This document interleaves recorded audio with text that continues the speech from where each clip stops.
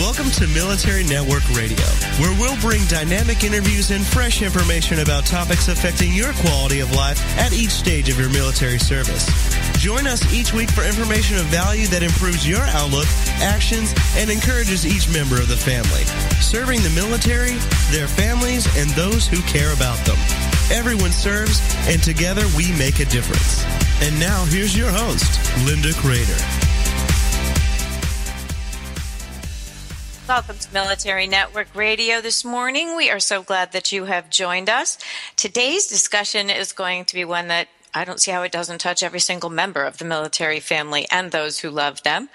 It's called Relationships, Traditions, and Adventures in the Military Family. We'll be talking to two guests. Our first segment is returning guest, Dr. Paul Quinnett, who has been on with us as head of the QPR Institute and an Army veteran and very well versed in all things military, as well as a clinical psychologist. In our second segment, we will have Catherine Basham from the Smith College School of Social Work, and she will also be talking about relationships, and we are just delighted to have you. Paul, welcome to the program. Well, thank you very much, Linda. Glad to be here. I am too. I also want to let you know we have Jason McNamara as our co-host today, and while Paul is calling in from a cabin in the woods, I'm quite envious, actually. Jason, you're calling in from your desk at work? That's right. I'm here in Chicago. the urban woods, if you will. There we go. The urban woods. Perfect. Paul, welcome back to the radio program, and we are very pleased that you're here to help us close out what has been a really strong month in terms of talking about some very difficult topics, from suicide prevention, mental health access, to resilience, to all the things that make us who we are and what we can do to help one another, and connection and communication and purpose. And I loved when you wrote me that you wanted to talk about traditions in the military and how it affects relationships and why adventures are important. So perhaps I will just turn this right to you and say, tell me more. Well, I was hoping to get a question that I could take on, but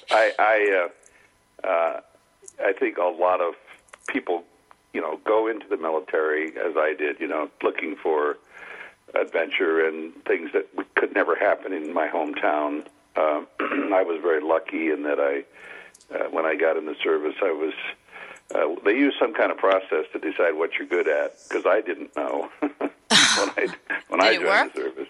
Yeah, and so we went through a number of tests and so forth, and I was eventually selected to serve in the Army Security Agency, which is now the NSA, and so I was sent to advanced training, met a lot of very interesting people I would never have met in my life, many of whom became sort of lifelong friends because we ended up training together, and then because of our outcomes, as it were, in the training classes, those of us who were at the top end of the class could select where to go. So 7 of us elected to go to Asia, to a station there.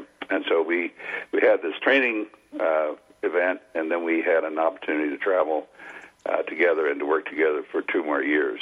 And I still look back on that phase of my young life as something that would never have happened without the opportunities offered me through the military and through, I guess, some of my own gifts coming to bear, learning what I was capable of doing. And, of course, for me, that was at the time when it enabled the GI Bill to kick in after I was discharged and was able then to go on to college and, enjoy a whole other career. So I'm just talking about, I guess, why young people join the service, and I certainly think that's one of them. It was a different time. That was many years ago. And now they live such compressed lives. The way the military operates now is quite different, I think, than it was then. And certainly in my father's time, it was served in World War II. So you make friends, and for men, the safest thing to do is make friends and keep your old friends and build these long-term relationships with people that you care about and who care about you. And that's one of the key protective factors against suicide, particularly in men, in women as well, but particularly in men. So we embrace those and want to honor those and make it possible for those connections over time to persist. You know, Paul, I think that I've asked this on several shows, and I get such varied answers, so I will give you a question at this point.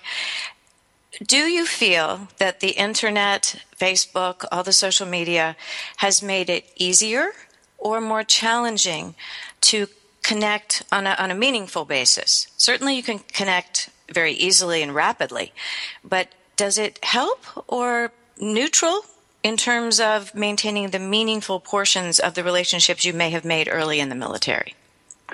You know, that's a very, very good question, and I frankly don't know I don't have a scientifically informed answer in the sense that the things that are so different now than they were 50 years ago, for example, is there wasn't ready communication between soldiers and their families. You know, they didn't go out to work one day or go into a firefight and come back to base that night and be talking to their family. That simply didn't happen. That was the only correspondence was through the mail, and mail call was always the highlight of the week when, you know, the company or platoon was, you know, called together and then the mail was passed out. You've seen it in old World War II films. But that was a moment when you got this sort of connection from family, and we always felt bad for soldiers who didn't have any mail. Okay, right. That was always a sad moment. So people would share their, you know, cookies or brownies or whatever came in the mail because this is kind of your second family. But I really don't know. I know that I use. I'm in constant contact with a group of men that I fish with, and you know we correspond throughout the week often, and I watch my sons, and they also have these very positive networks, some of them face-to-face and some of them through the Internet. Generally speaking, you know, staying connected is a very helpful thing, but I also know that there are real stresses put into this sort of constant contact with people. You know, if you're a spouse back in the States with the kids, and you're talking to your loved one in some duty command out there, and you can hear gunshots in the background, that cannot be comforting. You know, that's got to be very, very scary. And so I don't think all the data are in on this. I know that it's important and that it's highly useful to be able to have this kind of contact.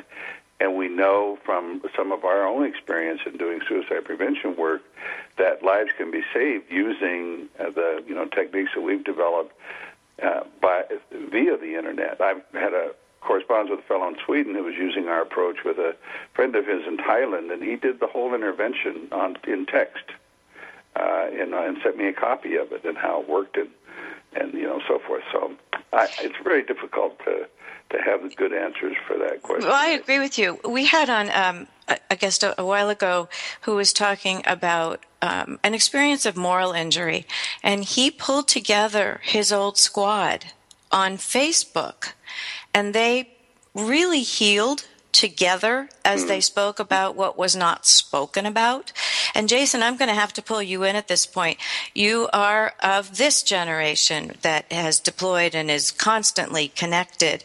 How do you think the means of connection now? Helpful, harmful, somewhere in between? I think it's a double-edged sword, actually. Having gone to war in 2003, it was sort of just the start of social media really plugging itself into our lives, right? And when we all got deployed, we weren't using digital cameras and those such. We were still using disposable cameras and Ziploc bags, and some had their personal cameras. So it was just getting to the point where those pieces were starting to come into one device, like an iPhone, for example. So I found social media on the back end of that to help me connect with folks that I had lost contact with. A lot of these guys that I deployed with, Facebook and the like, really helped me reconnect with them. But interestingly enough, this past summer, I've actually unplugged from social media. So I'm actually no longer on Facebook. And so what I found over time was that my interactions with my colleagues from the military were less valuable because visually I was seeing what was happening in their lives, and I could like a picture or comment on something, but I wasn't really involved in such a way, right? And so now what I do is I tend to, when I think about somebody, I tend to reach out to them, either text message them or call them. And even my Marine Corps buddies, it's still the same way. So I was able to reconnect with them, get their personal information, maintain some connectivity through social media. But now that I've unplugged, I have more in-depth conversations with them. I have more candid conversations with them. They're sending me pictures via email or via text message versus having to look at their social media page. And there's almost a disconnect when you're looking at someone's social media page, because you feel like you're connected to them in such a way where you're seeing what's happening in their life.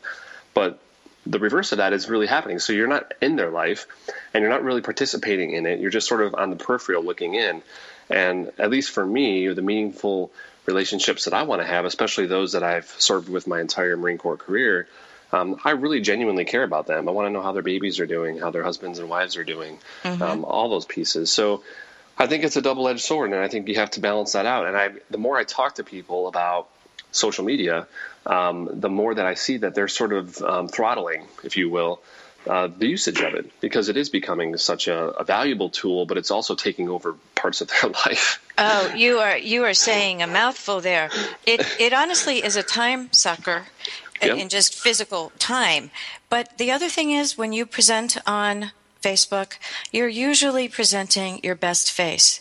And I've had many young people talk to me about the fact that they put up the good stuff so no one sees the bad stuff. And after the break, Paul, I'd love it if we could come back to that with your work, because I think when we put masks on, that it often does block what we really are feeling. We aren't having that high connection. It is the more arm's length relationship, and it's very selective.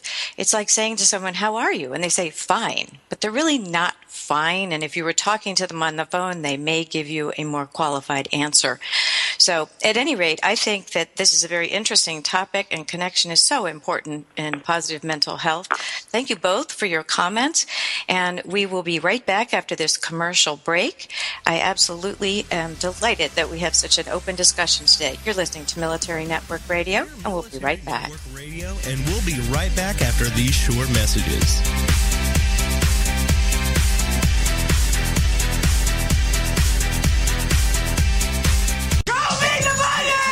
Okay, we will. We're going to teach you how to tell your money where to go.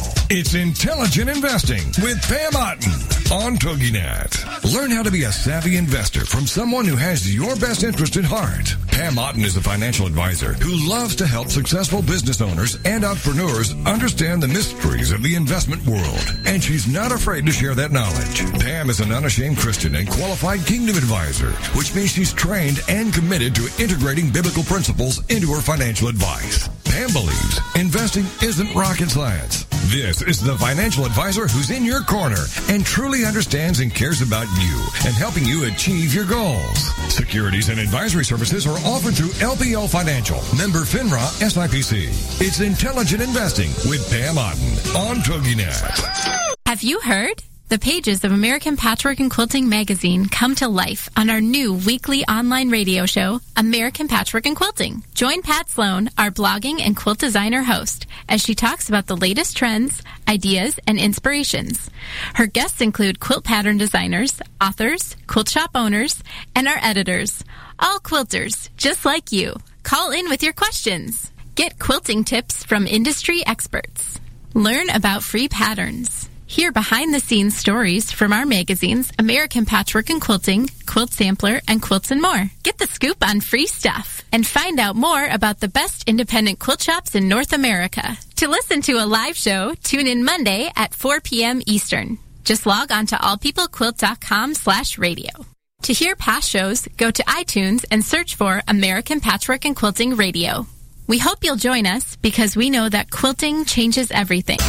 Welcome back to Military Network Radio, serving the military, their families, and those who care about them. Together, we make a difference. Welcome back to Military Network Radio. Before the break, we were talking about the effects of being able to communicate on social media to reach people that we know and love, stay in connection and communication with, versus what Jason was talking about when he's now detaching from that largely as an individual and reaching out and having more in-depth phone calls, and where you receive a few more feedback tips as you're listening to someone's tone of voice, how they say it, the hesitations, allowing you to listen more carefully. Paul, in your role as a clinical psychologist and also with the positive mental health behaviors and outlooks, can you address what you feel are some of the parameters that are limiting our communication, or is it purposeful that we're making things at arm's length these days? Is the world too much with us? I realize that's a lengthy, multi-purpose question, but I want you to feel free to go wherever you'd like with any of those points. Well, I think the foundation of all solid human communication and support is learning how to listen. And it's called active listening, and it's a small skill set, but as we used to train our psychology interns, how do you become a good therapist? And my short answer was shut up and listen. And learn everything you can. Become the patient student so that you can make some attempt to experience their life as they're experiencing it. And this advice has got to be there for all therapists who without any military background or training are trying to help our veterans. They really do have to become a student of the person they're trying to help. That's kind of rule one, I guess, and I just wanted to kind of sidetrack a bit and say that I'm a big believer in sort of how mankind came to be who we are, and that the invention of this technology and all this rapid communication and instant sort of feedback and information, I find it lovely.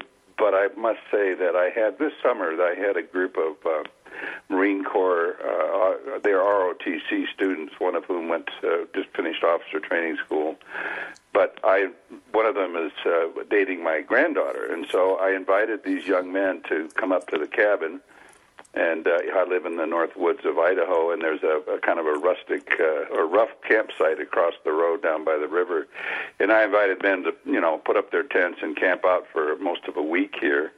And, we have a man cave, and ladies are welcome and so forth. But I can tell you something happened during that week, or 5 days, I think it was, among these young men. They were hiking. We have a shooting range here. They were shooting. They were having a campfire. They were, drinking some beer.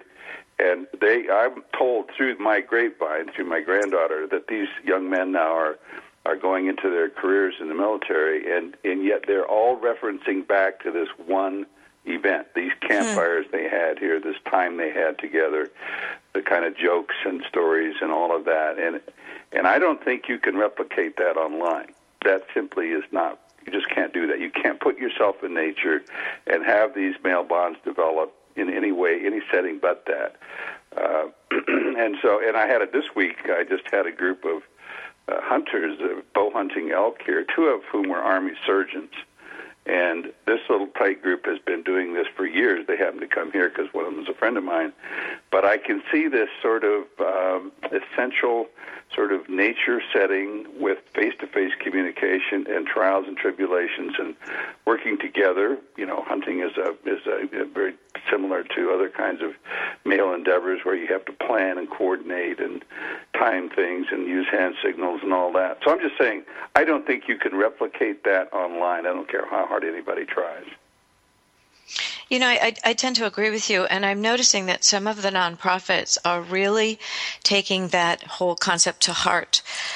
Jason was talking on the break how important it is for most organizations to be able to reach out via social media, so that's a good thing. But I do know that there's also, for example, Team Rubicon, when they're on one of their intense missions, whether it's tornado or Haiti or floods or hurricanes, whatever it might be, each night they gather as a group and they talk, usually with an embedded medic psychologist, and they do almost a debrief at the end of each day, because it is, as you mentioned, something that allows the true connection, especially in a close team environment where you're undergoing a lot of stress as well. Yours is a delightful example of the importance of face-to-face communication, which is why a lot of these veterans retreats and things are so popular. It's just you wish you could continue that on an ongoing basis, but real life does intrude.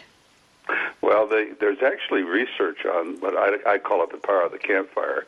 Mm-hmm. Studies of primitive peoples show that their conversations during the workday are about tasks and finances and what's going on with the crop and hunting and all whatever that. But as soon as the sun goes down and the campfire starts up, 80% of the conversation shifts to storytelling, relationships, what happened, when I went out hunting the bear and the bear almost got me, and that sort of debriefing has been done for centuries. Sitting around the campfire and talking about the important things in life, and if everybody could have a nice campfire like you just described, where you get to talk about what happened that day, mm-hmm. and stories from the past, and the elders get a chance to talk, and the kids get to sit and listen and learn these invaluable lessons about how life is lived and how we learn to protect one another and deal with the enemy and all of that. So it's interesting. So we were talking in the break and talking about how my organization has a pretty active relationship with a lot of our followers on social media, and we oftentimes have a lot of veterans that reach out to us via social media. How do you, so from the organizational perspective, we're very plugged in socially to the virtual community. From a personal perspective, I have tended to step away from that environment. But how do you take those veterans or those military members that are so accustomed to being plugged in socially to this internet space, and then bring them into an environment like you're talking about?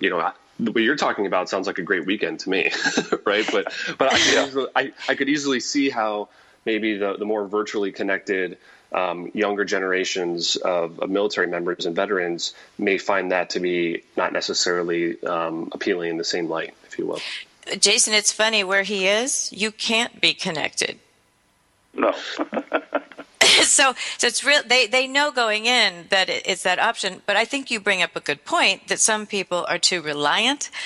They're almost addicted to their phone. People have talked about having cyber-free Sundays or whatever it might be, because you can become so connected to a little device in your hand. And so, Paul, can you address that? Well, it's true. Where we do have where I live, and it's a very. I think I told you earlier, the little village up the river, 13 miles, has 17 people, and downriver about 10 miles has about 60 people, and that's it for the whole area. There is no cell service here. You can get satellite service, and when guests come and stay, they burn our bandwidth through through downloads through our Wi-Fi system. But unless you go to the top of a mountain, you can't get cell service here, and most people seem pretty okay with that. They kind of like that. But in terms of the local environment here, in terms of friends and so forth, you very quickly get to know everybody in the valley, pretty much everybody. There's one tavern in 60 miles, so if you're going to go out and meet people, it's all going to be face to face. You're not going to meet them any other way. And the sheriff comes through once a week, and you get to know him in the second week, and pretty soon you're your law enforcement. So, but it's very different. It's very primitive in a way, and yet it's highly desirable, at least to me, having lived my life in cities most of my life. So, I'm just saying that we have the luxury of this instant contact with people through social media. I'm not very, active in it, although. I correspond all day long. I'm dealing with emails from people all over the planet here every day, and it feels very strange to be even doing a radio show from this remote site. But I think there's value in both things. And, if I were an organization and the only way that I could offer service and support to veterans, was through the media, that's the way I would do it. But I think we should support programs that are making, live events available for our vets as well. And I also think that brings in the community, because I think the more you can integrate well with the community and it's a give and take, really becomes the true reintegration. And that's where the adventures come in. If you do find people that are in your circle and you feel more comfortable about yourself as a person because you are grounded, then perhaps some of those outside, your neighbors, the law enforcement, other civilians around you, might also be integrated into your life, making it a really comprehensive reintegration where everybody talks to everybody, which would be very nice. Yeah, sure would. It would. You have about another minute left. What would you like to share with our listeners? Well, I think the one thing I would share is one of the things we know about suicide prevention is that staying connected with people makes a huge difference in their surviving a crisis and the aftermath of a crisis. Mm-hmm. And so whenever possible, if you know a veteran, whether he or she is at risk or not, you make that connection, you sustain that connection, and you simply stay in touch over time. And that means, sending an email, making a phone call. One thing I've noticed here in the valley, in the mountains, is that dropping by for a visit is, without telling you, is perfectly okay. People expect that you're just going to drop by when you're traveling through the area. We don't do that much in urban society, where nobody just shows up at somebody's house. But here they do. And I think if we use our social media contacts to outreach people and stay in touch with them and ask them how they're doing and how's this going, and how it matters that people care about you.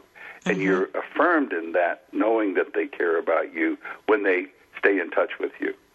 And so that's what I would leave with. If you know a veteran and have any reason at all, in fact, have no reason at all to call and stay in touch with them and see how their lives are going, that's worth. That's one of the best things you can do to prevent people making attempts on their own lives and becoming isolated and dangerous to themselves. We're moving into a period where a mentor of mine, John Maxwell, is coming out with a book called Intentional Living. And one of the most important aspects of that is intentionally reaching out to others and acknowledging them and recognizing them and telling them how important they are to you. So thank you so much for joining us again, Paul. Go back to the cabin and enjoy the rest of your fishing day. And we will talk with you again on another future program. You are listening to Military Network Radio. Thank you for listening. We'll be right back. We're Military Network Radio, and we'll be right back after these short messages.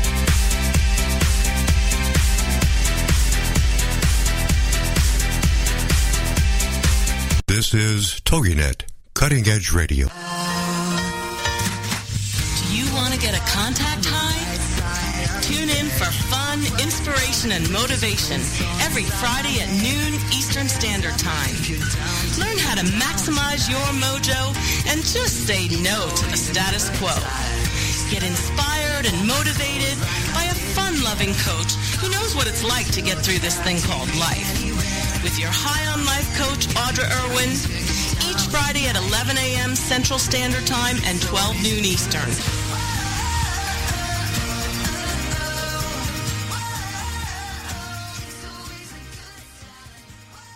It's the Fitness Minute with fitness expert Annette Hammond. Whether it's an anniversary, the holidays, a job promotion, a birthday, an event, or party, we have so many wonderful things to celebrate. Usually celebrating involves food, and if you're not careful, you end up eating celebration food that you normally would not eat. Many times we go from one celebration or event to another, and even though it's all good, our healthy eating can get off track. The way to combat that is to make healthy eating a lifestyle. I like the 80-20 rule. If you eat healthy, low-calorie food 80% of the time, it's not a problem to splurge or indulge in not-so-healthy foods 20% of the time. The 80-20 plan works and is a great way to make healthy eating a lifestyle. I'm Annette Hammond. If you're a fan of Fitness Minute, like us on Facebook at Fitness Minute with Annette Hammond. Welcome back to Military Network Radio, serving the military, their families, and those who care about them. Together, we make a difference. Used to that. Welcome back to Military Network Radio. We are back here with our second guest of the morning. We have Dr. Catherine Basham, who is the co-director of the doctoral program at the Smith College School of Social Work. And Catherine is a specialist in veterans' all the matters that concern veterans and the doctoral students who are working with them. She's also very deeply involved with couples therapy and reintegration. She works with a lot of the veterans organizations in the Massachusetts area as well as globally, frankly. So welcome to Military Network Radio, Catherine. Thank you very much. Thanks It's for nice inviting to me. have you here. Is this your first radio program? No. Of course not. Yeah. I asked that on purpose because I knew it was not. But I'm very pleased that you're on with us following Paul's interview, because we were talking about relationships and mostly about connection. I think you delve into more deeply what the kinds of connections are that really do matter, that resonate, that lower risk.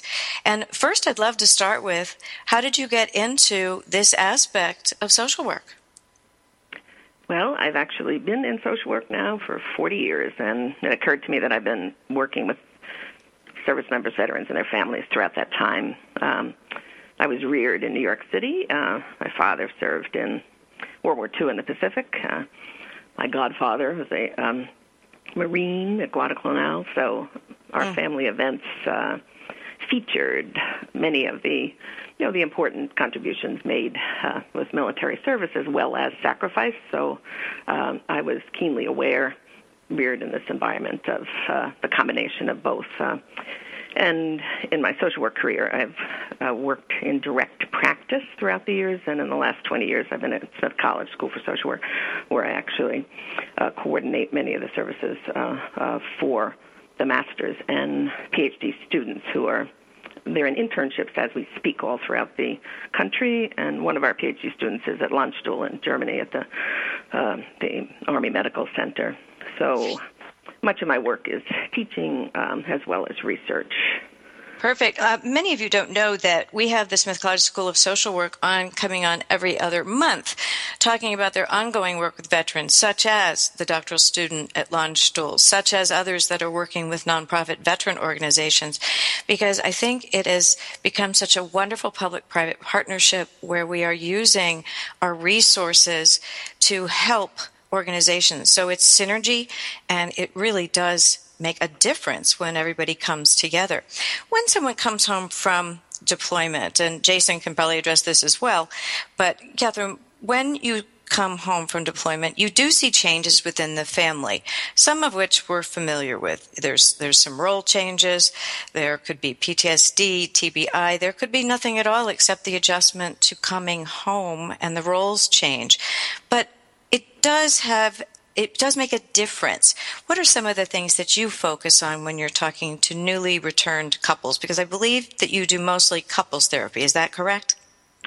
Well, in my practice, I work with individuals, couples, and families, but my current focus is also a research project focusing on an attachment-based couple therapy intervention, and we're assessing the effectiveness of the project and the intervention. So we're meeting with a fair number of couples. I, along with 3 clinicians, are meeting with the couple. So since that's our focus, I can talk to you a little bit about...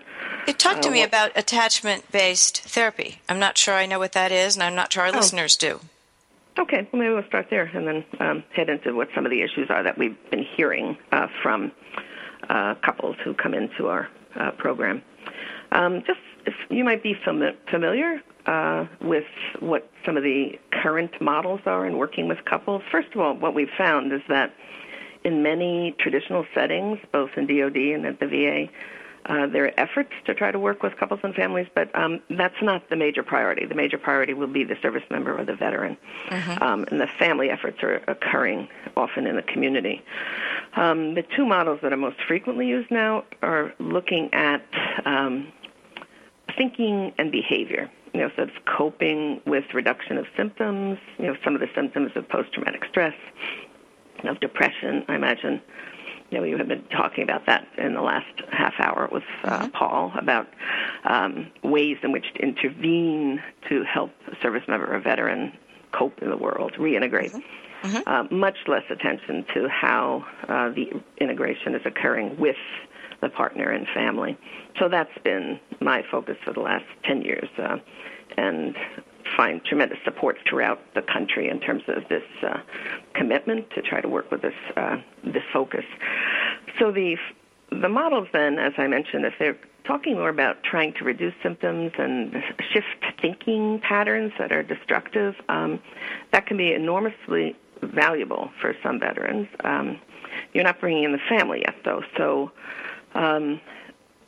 many of these service members who are suffering from TBI may have difficulty with those protocols that are dealing with trying to dismantle problematic thinking. Also, the relationship is not addressed to the same extent. So what we've discovered over the years is that even with ordinary deployments, ordinary service, there are inevitable separations and reunions, and most of the couples that we have been working with throughout the years navigate those ordinary transitions quite well. Actually, they're very skillful. That's one of the striking areas of resilience with many of the couples. We talked a little bit about, get back to the underpinning of the attachment model, but we're thinking about who are some of the service members and then in the families that suffer the most. Because, again, I'd like to enforce the idea that most couples and families do well in terms of navigating various Very support. true. Yeah. So I like that as the backdrop. With that said, the couples we're working with are the ones who have experienced derailments. What kinds of derailment? Derailments in terms of their sense of connectedness with each other. So often during deployment, post-deployment, there may be a sense of alienation, estrangement, detachment. Post-traumatic stress goes hand in hand with avoidance and detachment. So if a partner or children do not understand that that's an ordinary adjustment post-deployment, they may feel a sense of rejection, disconnect, alienation, fear, anxiety. Those are just the ordinary adjustments that we can be helpful with upon return, on the early return. If some of those patterns are not addressed, and if the service member or veteran actually is suffering from PTSD or severe depression, then we often see major disruptions in connection, attachment, relationship. They usually go hand in hand. So how do you reattach them? I'm just curious, because attachment parenting is one thing. I get that. I'm not sure how I understand the concept of attachment therapy. So is this more where do you want me to elaborate? I'll let you explain it. Go ahead. Okay. So you want me to just jump right into the therapy? I do, because it's important that we make it understood to the listeners what that is, because to me it's a new word used in this context. Okay. Well, the attachment-based model that I'm operating with, just to be clear, is focusing on attachment as well as other issues for the couple. So that would be some of the ways they're thinking and acting and behaving. So it ties in cognitive behavioral interventions as well as self-care interventions. But the attachment piece is significant when you think of pre-deployment, deployment, post-deployment, and then think of multiple deployments. If you have a family that is, operating with a certain amount of equanimity, stability, connectedness, and then deployment occurs for a period of time, there are inevitable needs to be flexible and to adjust and to make those changes and navigate the shifts. As I mentioned before, if there are ordinary circumstances, then we don't run into as much difficulty. If there are major combat stressors that are affecting service member, returning veteran, I'm combining both, because we're dealing mostly with active duty service members as well as veterans in this project. So we're looking at the effect of the deployments. Okay, so what are some of the steps? We have 3 minutes until the first break. What are some of the steps you take to provide the reconnection? The reconnection, okay. Well, what I think is crucial is to recognize that we need to engage the couple. So we think a lot about cultural responsiveness. It's a relationship-based therapy model. It's culturally responsive. We need to be mindful of who they are, what has been their military service, what was their experience. And early on, we're talking to whoever is calling, the partner or the service member or veteran, about what they would like to accomplish. How could we be helpful? We need to establish rapport. Particularly as a civilian provider, we need to make certain that we're not acting as an expert in any way. We try to avoid suggesting that we understand everything completely, which of course we can't. So empathy, establishing some beginnings of trust is what is crucial between the provider and the couple. That needs the initial alliance is absolutely pivotal, and maybe be able to talk about that later. You may know, I'm sure you've talked about this on your show, that more than 50% of all veterans fail to ever seek services at the VA or vet centers throughout the country. That's a very, very high number of people who are feeling unable or sort of disconnected from the idea of any type of counseling or therapy intervention that might be helpful to them as couples and families. So the initial establishment of some reasonable trust, I say that because to presume full trust would be completely naive. So that's the beginning connection before there is the opportunity to actually talk to the couple about what they're experiencing. It usually involves asking each of them what their perspectives have been. How are they feeling and thinking about the homecoming, the return? What was their experience like during deployment? An extended, as we call it, it's a biopsychosocial spiritual assessment, which is very elaborate, allows the couple to begin talking. I agree with you on these things, and I would really like to, after the break, we're going on break very shortly, after the break, I'd like to address the one topic that I hear time and time again, which is a loss of not only connection, but a loss of intimacy. And in a relationship, that can truly change the dynamic. And so if we could come back after the break, and we'll discuss that during the break, but I think that would be very helpful to our listeners. You're listening to Military Network Radio, and we'll be back after this very short break. We're Military Network Radio, and we'll be right back after these short messages.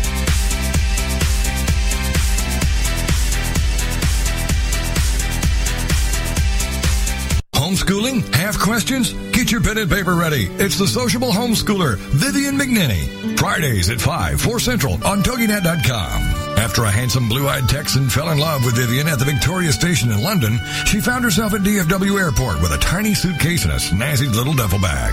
Well, 25 years later, she is now happily married to that blue-eyed cowboy. They have 4 grown children, ages 24 to 18, who became willing guinea pigs when she unwittingly stumbled upon the world of homeschooling. Wildflower Academy flourished for 15 years. They survived and thrived, and you can too. Vivian will be covering a wide range of issues that face homeschoolers. What do you do with kids in the summer? How to set up your one-room schoolhouse? How obedience is paramount? And what to do with those snakes? Plus, you'll be sharing ideas and insights that she gleaned from other homeschoolers. So join us for an engaging hour with a sociable homeschooler, Vivian McNinney. Friday afternoons at 5, 4 Central on TogiNet.com. Secret Cuisines and Sacred Rituals is a quest, a place, and a feast. Join host Vilasi Venkatachalam every week to explore myths, mystique, old medicine, and brilliant modern solutions through a dazzling kaleidoscope of cuisines, cultures, and cures. This is the place where tribes gather, strangers and familiars, to be memory keepers and makers of our evolving, enduring, evergreen, spoken legacy of wisdom and ingenuity. In Vilasi's words, when we do old things in new ways and new things in old ways, we paint with an inspired palette, weave our own healing traditions, and become our own guru. Vilasi is a troubadour of secret cuisines and sacred rituals. She collects stories of wisdom, ingenuity, and grit. She believes wellness and transformation happen when you stand at the threshold of delight and discovery. She displays her hidden penchant for drama when she leads the safari at the supper club. Her favorite pastime is to extol the marvels of cuisines, cultures, and cures to her audience in workplaces, seminars, and salons. Her mantra is, be your own guru. She is a biochemist, botanist, and alchemist who likes to churn delightful, useful things from a brew of art and science, ancient and evolving, old medicine and new cures. Join Velocity every Friday at 11 a.m. Eastern Standard Time, only here on the Woohoo Radio Network. Welcome back to Military Network Radio, serving the military, their families, and those who care about them. Together, we make a difference. Welcome back to Military Network Radio. Before the break, we were talking about how connection and attachment and feeling meaningful to someone matters so much in a relationship. And one of the side effects when there is disconnection and no attachment is a loss of intimacy, which I know that we hear questions about all the time. And I wonder if you could address that, Catherine. And then, Jason, I'd like you to relate your coming back home. So, Catherine first? Yes. Okay. Yes, I'd be glad to focus on what we're hearing from the couples in terms of what their experience is like. Right. In terms of the disconnect, what we hear regularly is a sense of not being understood often. And I'm focusing on post-deployment. So when your loved one's coming back and trying to establish a sense of connection. Everyone has had different lives, so there's often an expectation, gee, things should be the way they were. Well, everybody's changed, and in some ways, in positive ways, and sometimes not so positive ways. But change is inevitable. And there's this sense often of, who is this person? Is this the partner that I used to know? Even though I've been maintaining connection throughout the deployment with Skype and other means, who am I partnered with now? So there's a sense of questioning, disbelief. Has everything been lost? There can often be a sense of sadness, regret. What have I lost during this period of time?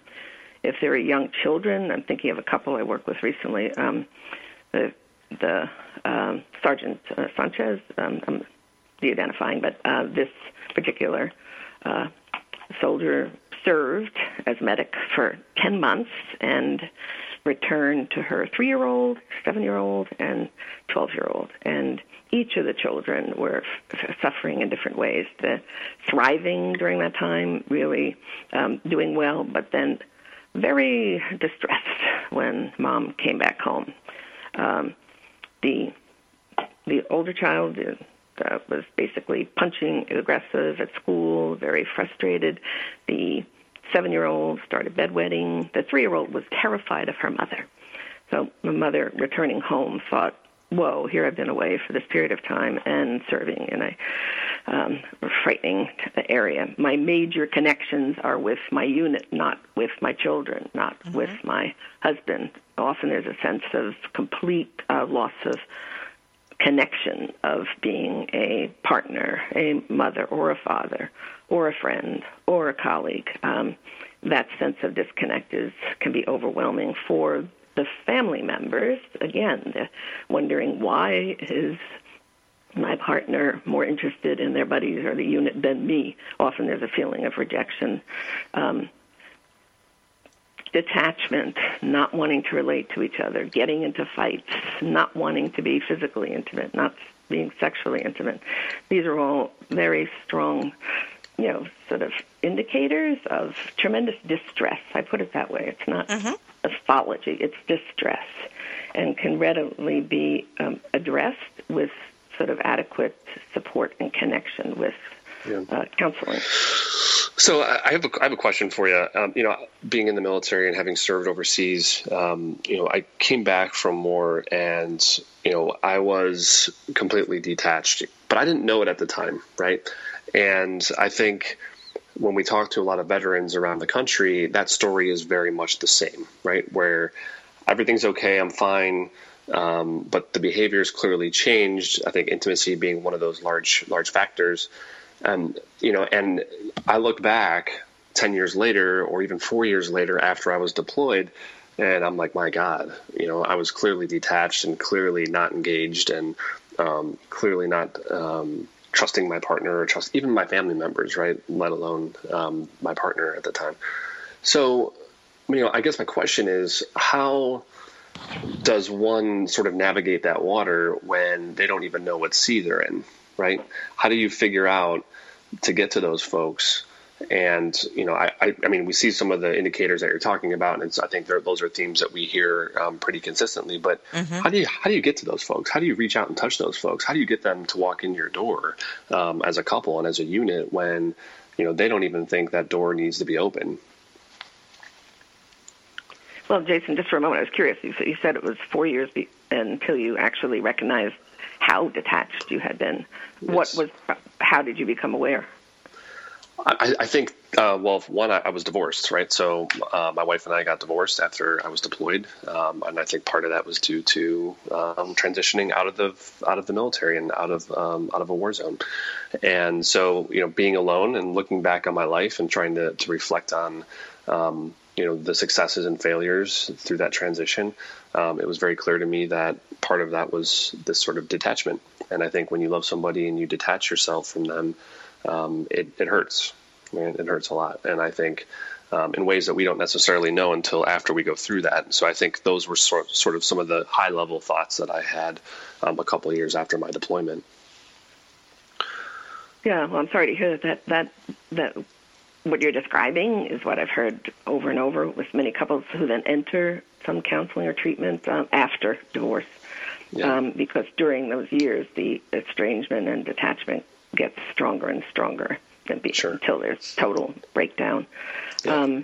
So you're saying were you wondering how we might actually try to reach out to the right. partner? Yeah, exactly. How do you get through to those folks? How do you get them to walk through your door knowing that they don't necessarily... Yeah, go ahead. What were you going to say, Jason? No, go ahead. I was just saying, I think we're talking on the same tune, so go ahead. Yeah, well, I think that what I've noticed is that it's often the partners who will be then, they are suffering. They don't quite understand what's going on. They may not have any connection. So usually they are coming through routes other than VA or vet center. I'm focused on veterans for a moment. So what we found is if they have kids, they're in the school system. That's a place to reach out to groups and talk about these issues, post-deployment sort of transitions in more ordinary ways so that the family members are informed and educated about what, as best as possible, about some of the expected shifts and the fact that there's hope that can change, that if really sort of worked on in the first several years, then there's a much greater chance of avoiding sort of marital breakups, divorce, and onset of all sorts of issues. So that's one avenue. The others are actual veterans groups going right to the veterans and talking, and vet to vet. So we found civilians that will partner with veterans and actually attend. This coming Thursday, we have a huge event locally. There'll be about 900 veterans and service members and family members coming to an expo. It's a work job expo, but we have introduced a number of seminars and workshops that have to do with taking care of oneself, for those of you who are providers, taking care of your loved ones, whether it's your partner or your child who is served, different ways of talking, engaging, and step by step, recognizing that they're entrees into really getting relief from some of these difficulties that are readily addressed, with intervention. So it's getting past. It's also this. Maybe Jason, you can address that if you would. What you found is so many.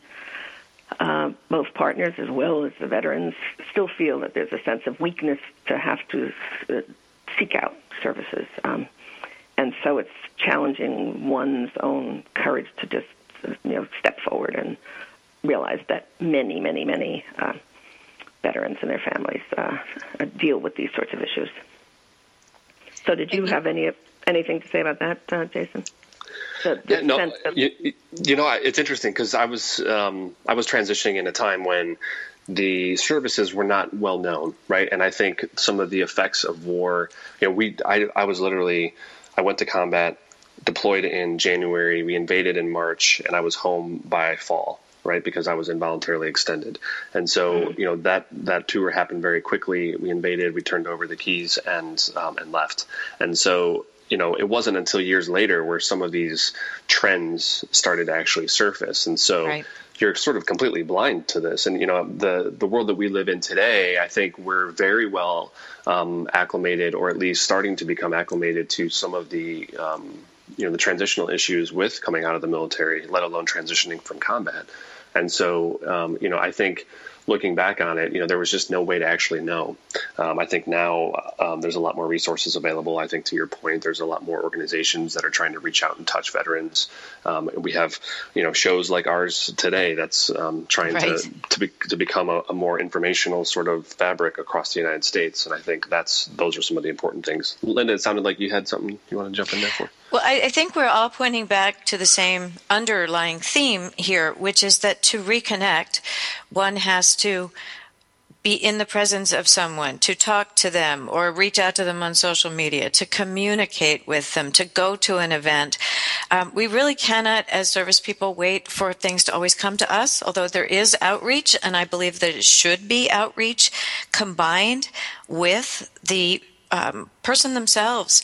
Or it is often the spouse, as you put it, Catherine, that really reaches out and says, I don't accept this. We were good together. We can be good together again. Let's try. And I think we all recognize that I think there's less of the stigma of weakness as much as it is hope that things can change. So I would love to foment the hope today that there are many ways that you can reach out and pick up the phone, text someone, go to an event, call a therapist, do anything you can to fight for the good things in life, because the things that make you want to wake up each day and do things are the connections you make, the significance you feel, and how much you matter. So we just want all of our listeners to know that you do matter. You can reach out. We will be posting some resources after the program. And Catherine, would you have anything left to say? We have about 20 seconds.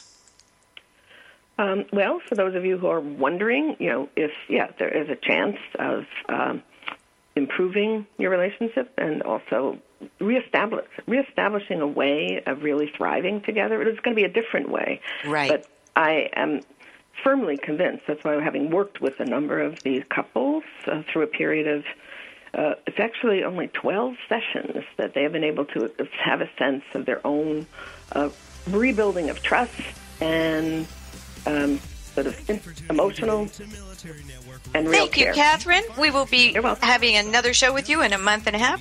Thank you for listening to Military Network Radio. Military Network Radio. Also, www.militarynetworkradio.com. And in iTunes under Military Network Radio. Join us next week when we bring you another program to enhance your